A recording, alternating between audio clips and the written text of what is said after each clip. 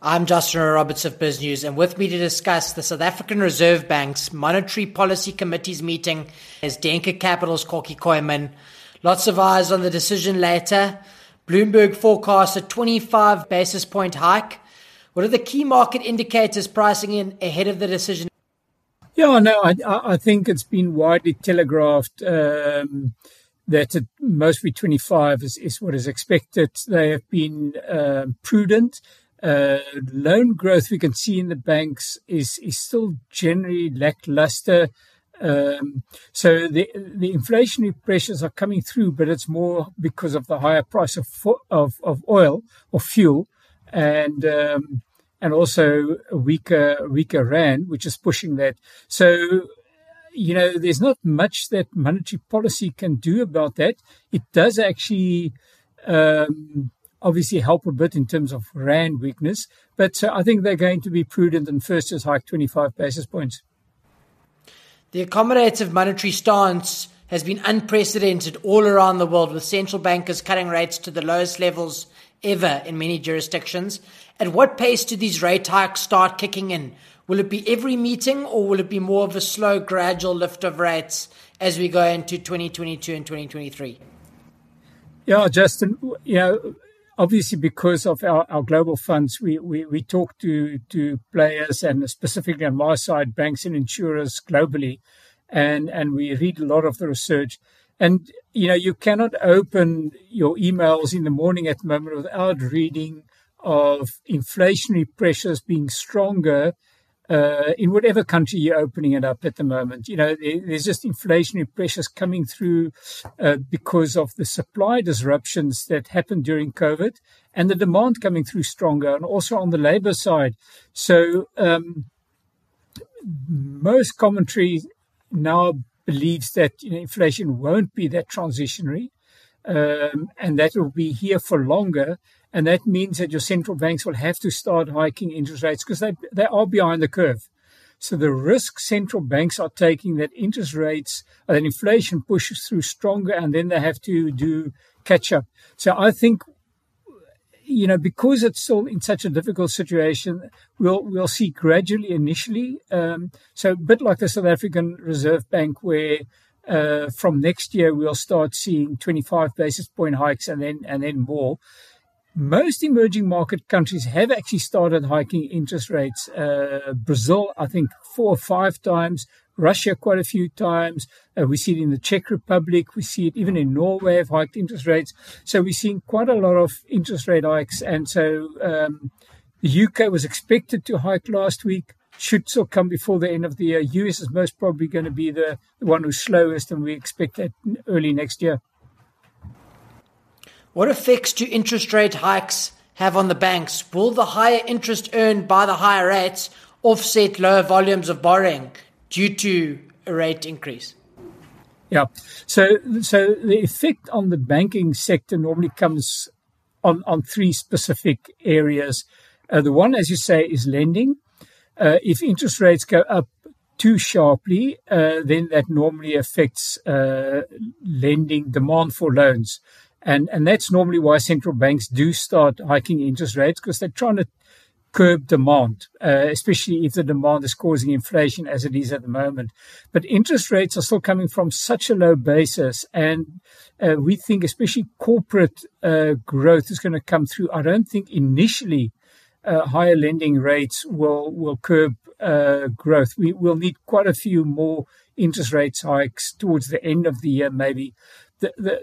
So we don't see an effect on lending, a demand for lending. The second one is obviously if interest rates go up too much, then you start having a slowdown, you get bad debts. But we're still quite far away from that.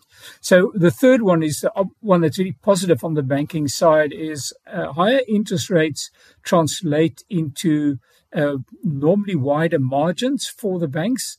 And just a quick calculation. I took ABSA as an example. If one just takes a 25 basis point hike in interest rates, that means ABSA's earnings growth without anything else after tax will be 12% higher.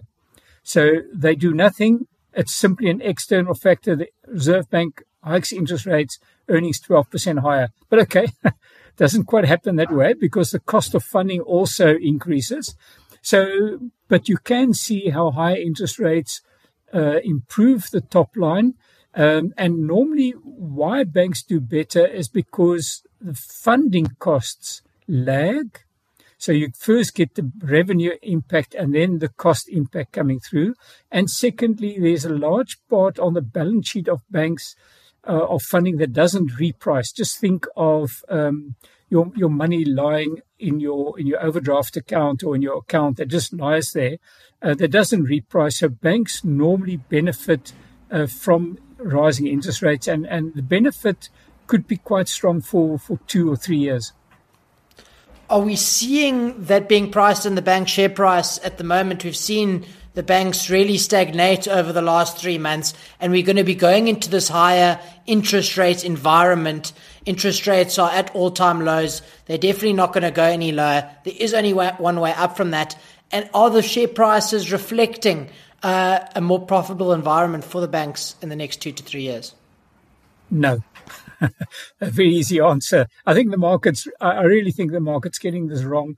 It's been too focused on a lot of other things. Obviously, your energy, your commodity share prices, tech has done very well. So banks have sort of been forgotten. They did re-rate a bit, but compared to where they were, are still fairly low. I think it's also in South Africa, international investors that are just preferring to invest. If they want to invest on the financial side, rather invest in other countries where the growth is stronger. We've seen strong, if you look at the US banks, they are up, I think, about 40%, 35% year to date. So they've been strong. SA banks have lagged. And you can see that in ABSA and Net Group price to NAV of 1, where the average over the history was often, it could be as high as 1.8, but let's say 1.5 times. So if interest rates do go as we expect, your return on capital will improve, and then we could see a 50% re-rating over the next 2 or 3 years. Just while I have you, Kokkie, Investec released results earlier today. Their results sort of outline that their higher-end clientele, which they target, have sort of been unaffected by the pandemic. It's one of the banks on the JSE that manages to fly under the radar. It's not part of the big four, but it's actually had a phenomenal performance in 2021, leaving a lot of the rest of the banks behind. Why is this? Yeah, so Investec was incredibly cheap. Lot of reasons, because also you have the 2 jurisdictions, the UK, which post-Brexit was uncertain. They're seen as subscale in the UK. South Africa had a lot of problems.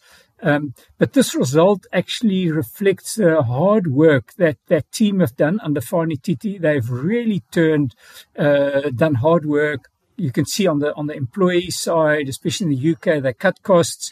But everything we spoke about now is visible in this result. You can see loan growth coming through. And by the way, very, very pleasing for Investec, how strong the UK book grew. That's almost a 12% if you strip out the sale of Australia. So 12% loan growth for Investec, I think, is the highest they've ever recorded in the UK. And that was always the segment of Investec that attracted most of the criticism because they weren't getting it right. And then in South Africa, you can see loan growth is only about 3%. So you can see how our economy has just still been lagging.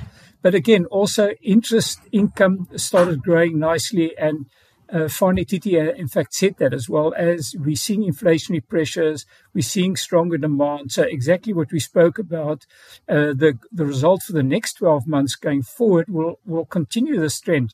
So a very good result from Investec. And as you say, still, because it's sort of under the radar, it's still very mispriced.